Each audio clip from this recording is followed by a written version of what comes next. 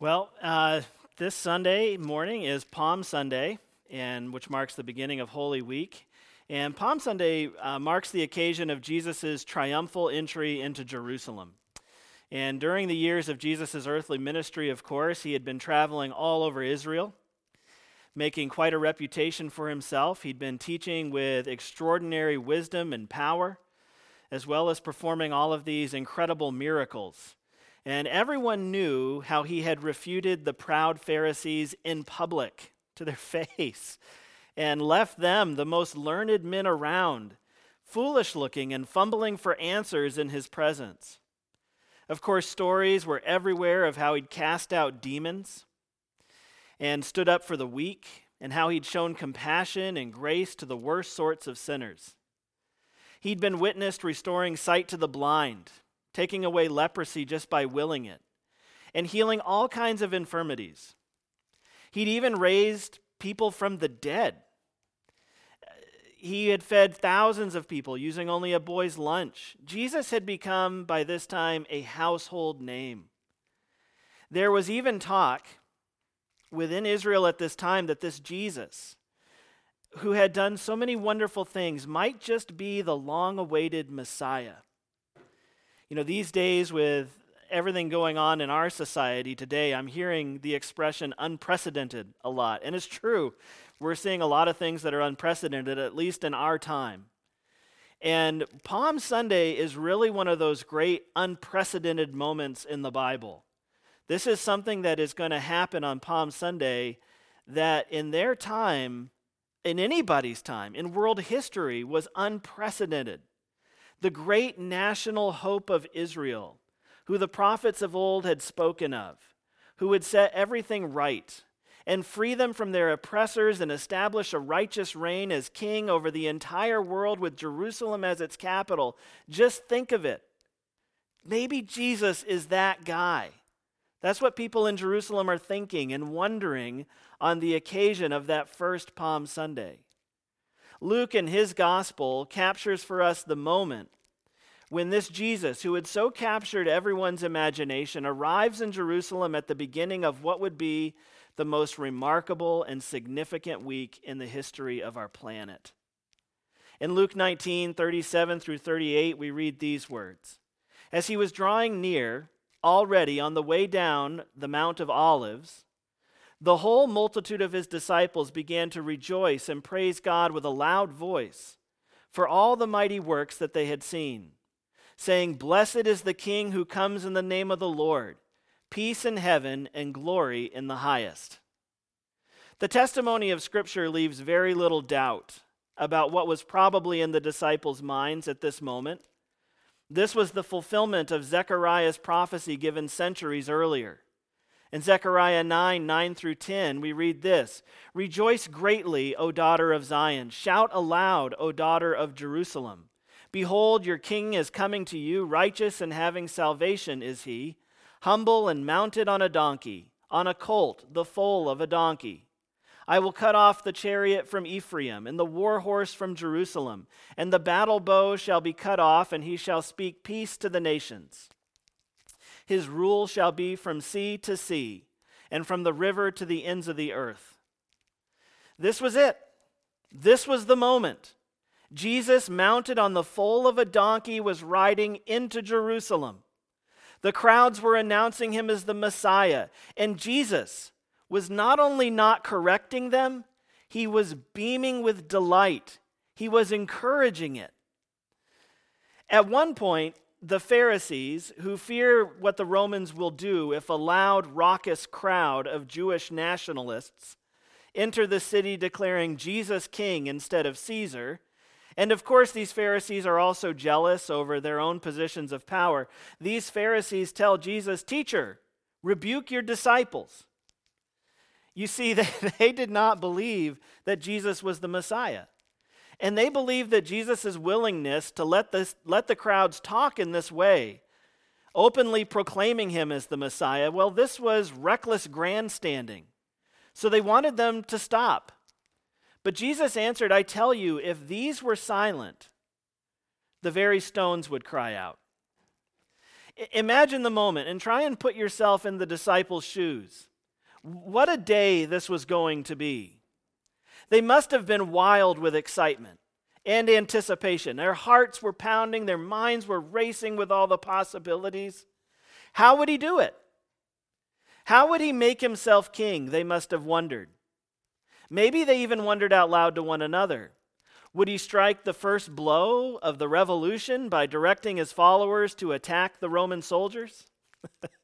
Or would he just call down fire from heaven to consume the enemies of God? With Jesus, it seemed anything could happen. Nobody knew exactly what was coming, but there was an electric excitement in the air because something big was happening. You could have cut the tension with a knife, I imagine. Something big was about to go down. Jesus was coming into Jerusalem on the foal of a donkey, just as Zechariah had prophesied. The crowds were calling him the Messiah, and he wasn't denying it. He was encouraging it. Now, in one sense, the disciples and the crowds were right. Jesus was the Messiah. He was the fulfillment of all those Old Testament prophecies and promises. He was the King of the Jews. And he would be king of the entire world, just as the prophecies had foretold. The book of Revelation tells us of the final fulfillment of Palm Sunday on the last day, like this. We read this in Revelation 7. It says, "After this I looked, and behold, a great multitude that no one could number from every nation, from all tribes and people and languages, standing before the throne and before the Lamb, clothed in white robes with palm branches in their hands, crying out with a loud voice, 'Salvation belongs to our God who sits on the throne and to the Lamb.'" The triumphal entry into Jerusalem, with the multitudes praising Jesus and waving palms, was like a little sneak peek of what was to come in glory. It was a foreshadowing of that day in heaven when God gathers home all of his children, all those who have put their trust in Jesus for salvation, and whom he bought with his own blood. And we celebrate together Jesus' victory. So no, the disciples weren't wrong exactly, and that's why Jesus didn't correct them. What they were saying was true, but still as we explore further, we see that their understanding was deeply flawed. If the disciples' hopes for that day, and we need to see this, if the disciples' hope for that day over 2,000 years ago had been fulfilled, our hope in Christ would be dashed today. If Jesus had entered Jerusalem in the way that the disciples wanted him to, that would mean that you and I would never set foot in the New Jerusalem. Why? Well, because there had to be the cross.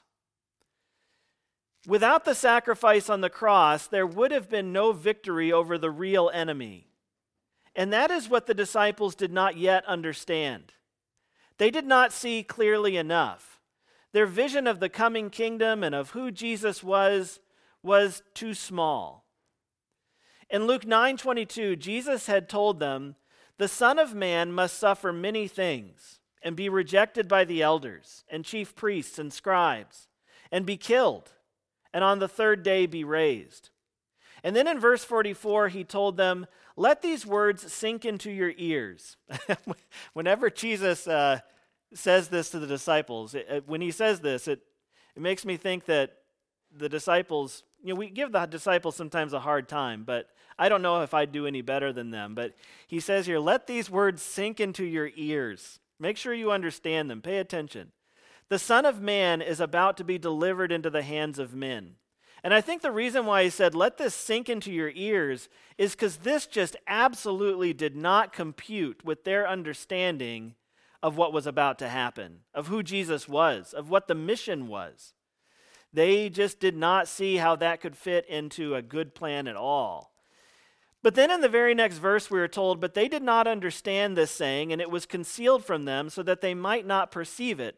And they were afraid to ask him about this saying. Jesus had this habit throughout his teaching ministry and his time of discipling the disciples, where he would speak often in parables and metaphorical language. And I think that they may have just dismissed what he was saying as another parable or something that was laden with moral meaning but wasn't meant to be taken literally, but Jesus meant it very literally. He said, I'm going to be handed over. I'm going to be killed. And that just didn't compute with their vision of the coming kingdom and the glory that Jesus was going to usher in when he entered into Jerusalem. And so they were afraid to ask him about this saying. That's a revealing line. John Piper, commenting on the disciples' attitudes toward the triumphal entry, puts it this way. He said, their understanding of Jesus' last journey to Jerusalem was flawed. They saw him as a king moving in to take control, and he was.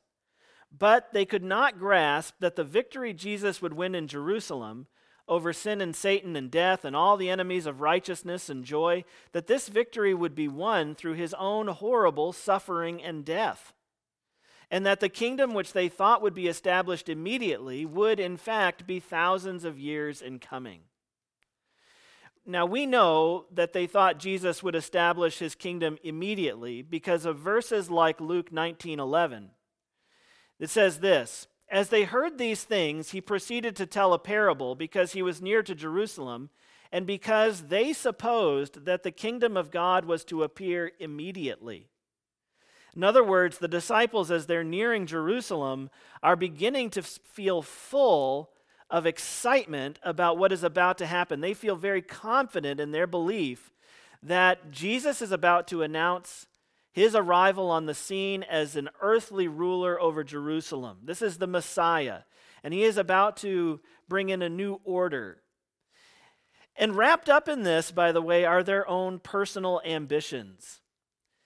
So from that verse and others, we see that as they moved toward Jerusalem, they believed they were getting closer to the big day, and that day would come when they entered Jerusalem. Jesus was going to make his big move and establish his kingdom, and they, humble fishermen and people of low status, unlearned people, though they had been, would be great men in the new order of things. This misunderstanding of why Jesus was going to Jerusalem results in a basic but very important misunderstanding of their calling as Jesus' disciples in this moment. This is why this is so important for us to see, lest we fall into the same error. We see how this works in Luke 9, this misunderstanding in their minds. In verse 51, we're told, when the days drew near for him to be received up, he set his face to go to Jerusalem. That received up means his appointment with the cross. And so he sets his face to go to Jerusalem. Of course, that meant something very different for Jesus than it did for the disciples. For Jesus, it meant that he was going to the cross. But in verse 46, you can see the visions of greatness that were already taking shape in the disciples' minds. It says, an argument arose among them as to which of them was the greatest. In other words, who's going to be the prime minister? Who's going to hold higher positions in the new government that's coming? They believed that the road to Jerusalem was taking them closer to the moment when Jesus would enter into his kingdom, and they were riding his coattails to glory. They seemed to be right on the cusp of power and high esteem, and they seemed preoccupied with exciting questions about what it would mean for them personally when Jesus took the throne. Their long-shot bet on an obscure carpenter from Nazareth was about to pay off with big dividends. Huge. I mean, just imagine if you had bought shares in Apple when it was first starting up. You'd invested $1,000 in Apple. And then all these years later, you would come into your payday. I mean, this is the kind of long-shot bet that they have invested themselves in. They've become followers of the man. And who would have thunk it? This guy is going to be the Messiah. And we're going to be with him when he does it. We're his inner circle. Somehow these small-time, blue-collar workers were going to be the most powerful and influential men in the entire new kingdom. That's how they understood it. But Jesus had another vision in his head as they're going along the streets to Jerusalem. Jesus' head and the minds of his followers are filled with two completely different visions about what is about to play out when they get to Jerusalem.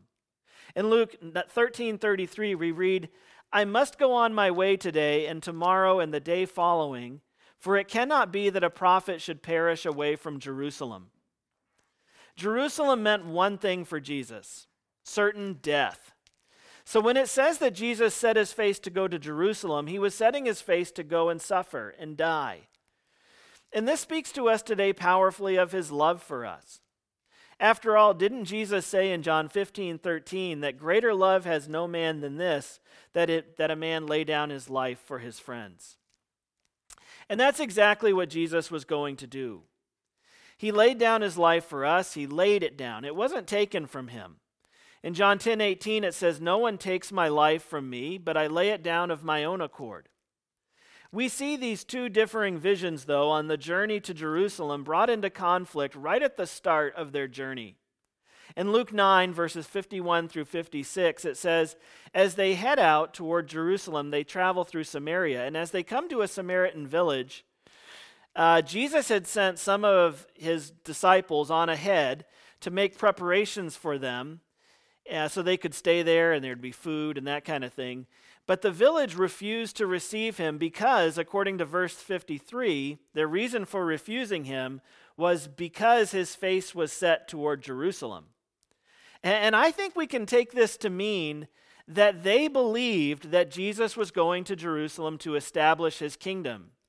And their refusal to receive Jesus and his disciples was a personal rejection of Jesus as the Messiah. There was long-standing, well-documented, if you've been in church for a long time, you already know this from studying your Bibles, but there was long-standing ethnic hatred between Samaritans and Jews.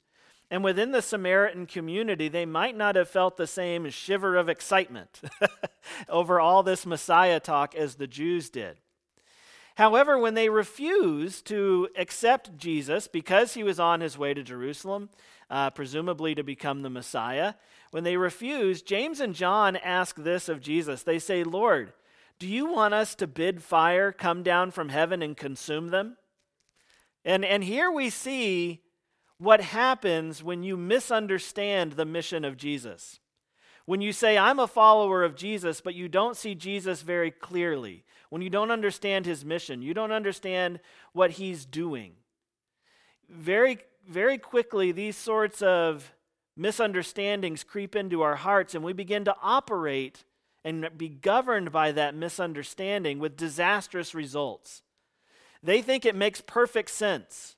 These people are not accepting your rule as Messiah. Should we call down fire from heaven to destroy them? Jesus is going to Jerusalem to die for them, these people. But his disciples think it makes sense to kill them because they refuse to accept Jesus. And so these two understandings result in very different approaches, very different way of thinking and feeling towards this Samaritan village. And I don't think I'm reading too much between the lines here. These disciples of Jesus are drunk with images of the coming glory. When Jesus enters into his kingdom and they're right there with him, his inner circle, what this is going to mean for them and their families and their personal fortunes. Their thinking in this moment went something like this: Jesus, we are on our way to seize the reins of power. And that day will be a day of reward for everyone who's on your side, and it'll be a day of destruction for all of our enemies. And let's get the party started early. These Samaritans have rejected you, and let the fire fall. Let the judgment begin. Begin to exercise your power as Messiah now. But how does Jesus respond? Well, in verses 55 through 56, it says, "But Jesus turned and rebuked them, and they went on to another town." Jesus doesn't rebuke the village, although I'm sure these people were not operating from a right heart either, of course. But he rebukes the disciples for their wrong heart towards the Samaritan village. It seems obvious to me, again, that just having a poor grasp of Jesus and his mission will lead to a poor grasp of who we are as his followers.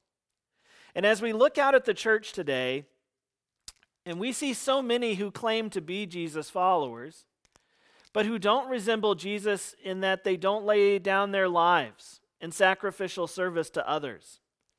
They haven't made that the centerpiece of how they live. And they don't demonstrate much concern for the lost or for the pursuit of holiness in their own personal lives. It really makes me wonder if the root problem in such a person's life is that perhaps they, like the disciples here in Luke, just really don't understand Jesus very well. And as a result, they don't understand his mission or the way that they've been commissioned, what they've been called to. In Luke 9, we see that two competing visions for why they are going to Jerusalem results in two different responses. And I would submit to you that perhaps one of the reasons why Christians sometimes respond so poorly to difficulties and rejection and the world's hatred is because they, like the disciples in Luke 9, have a poor grasp of the life that Jesus has called them to. When we describe ourselves as disciples of Jesus, sincere from the heart imitators of his example, we are saying that we are people who follow his example in everything. And the surprising thing about Jesus is that he endured a temporary season of suffering for a future reward of eternal glory. Jesus did not say no to the cross. His triumphal enter Jerusalem was his voluntary entering into a slaughterhouse. And what does that mean for us as his disciples? What does it mean to be sincere from the heart imitators of a guy who willingly went to a cross on trumped-up charges, proclaimed an enemy of the state? Well, Jesus came to live a life of sacrificial, dying service to the lost. He's going to come a second time in glory. That truth demands, though, that we likewise live in a life of sacrificial, dying service before we can reign with Christ in glory. Make no mistake about it, that day of glory is coming. The Bible, and if you read Philippians 2, 3 through 11, that passage or others, there's loads of passages in Scripture that talk about the coming day of glory. Judgment is coming. Wrath and reward are on their way. But today we must set our face to Jerusalem, as it were. Luke 9, 23 and 24 reads like this: "If any man would come after me, let him deny himself and take up his cross daily and follow me. For whoever would save his life will lose it. And whoever loses his life for my sake, he will save it." So Jesus didn't take our place on the cross. Didn't just take our place. Of course, he did take our place on the cross. He didn't just take our place on the cross. He set an example for us on the cross also. And we as disciples should follow his example by laying our lives down as he did. There is a day of judgment coming, but for now, these remain days of grace. The door is open for any sinner who would come in and be saved.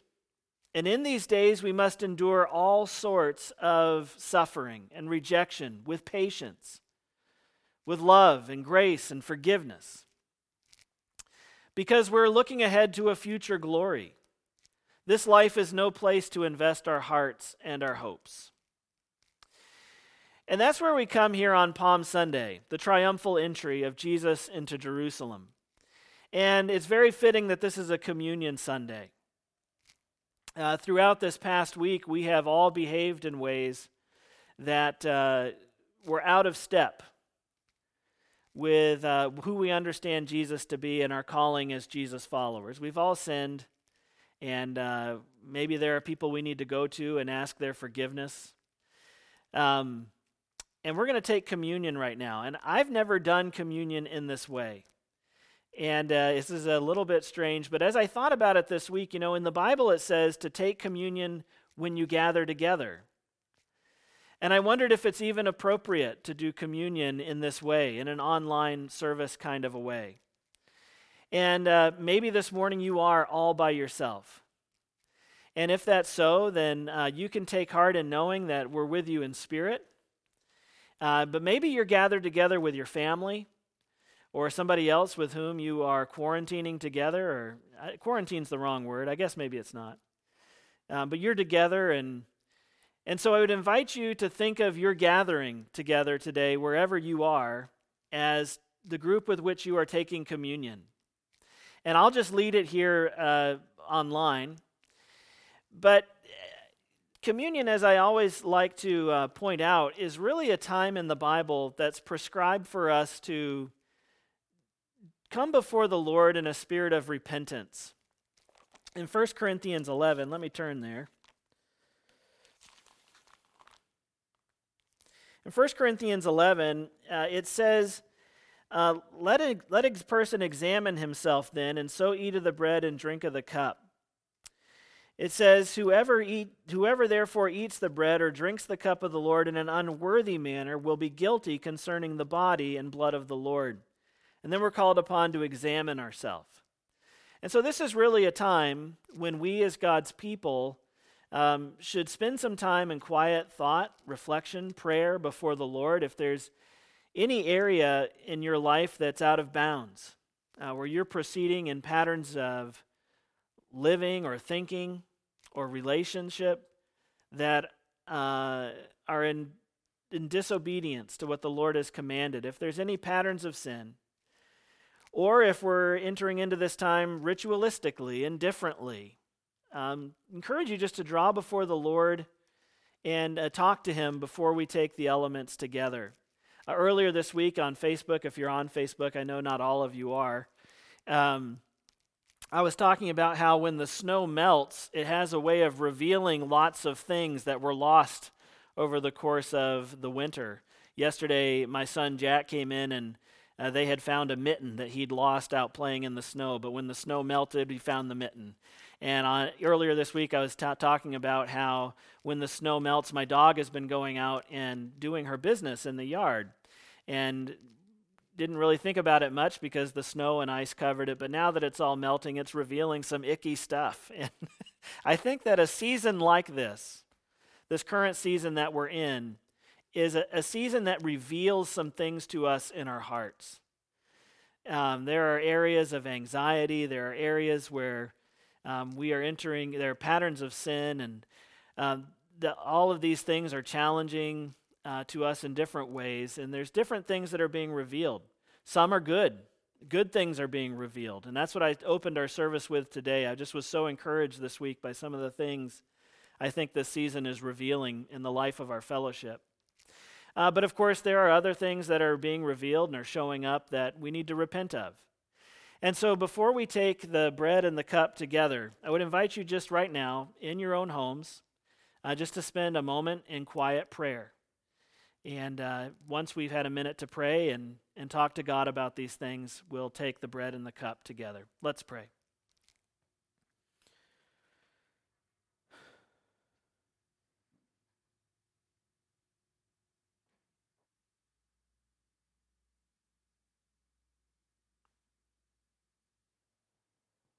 Amen.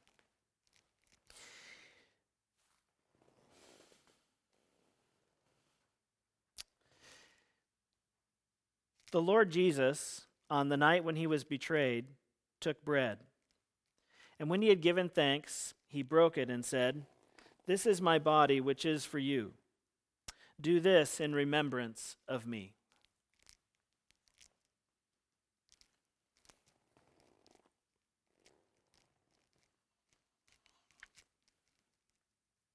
In the same way also he took the cup after supper, saying, "This cup is the new covenant in my blood. Do this as often as you drink it in remembrance of me."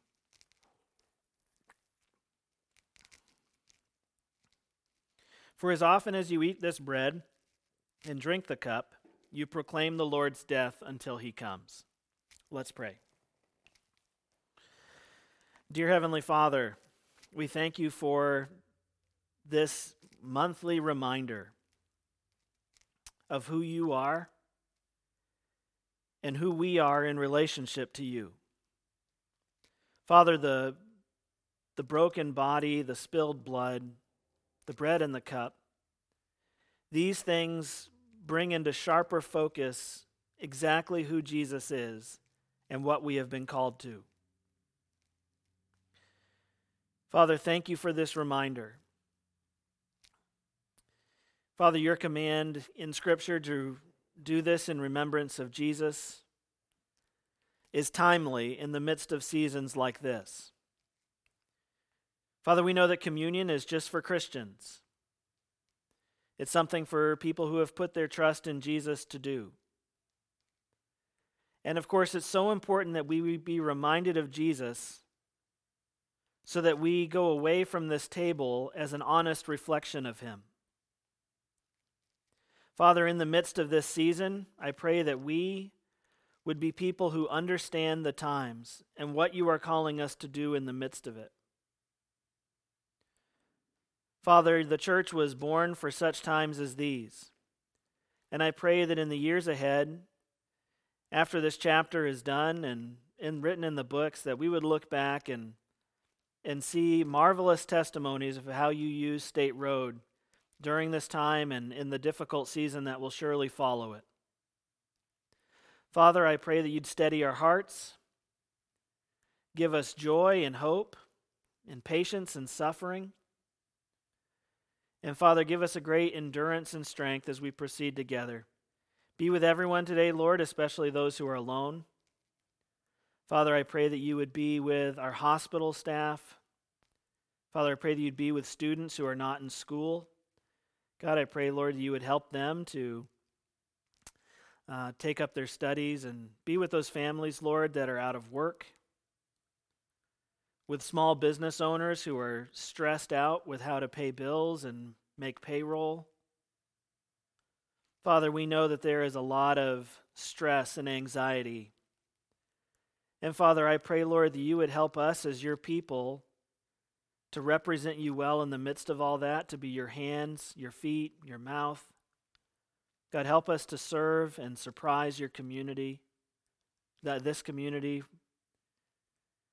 Father, help us to represent you well. We pray all this in Jesus' name. Amen.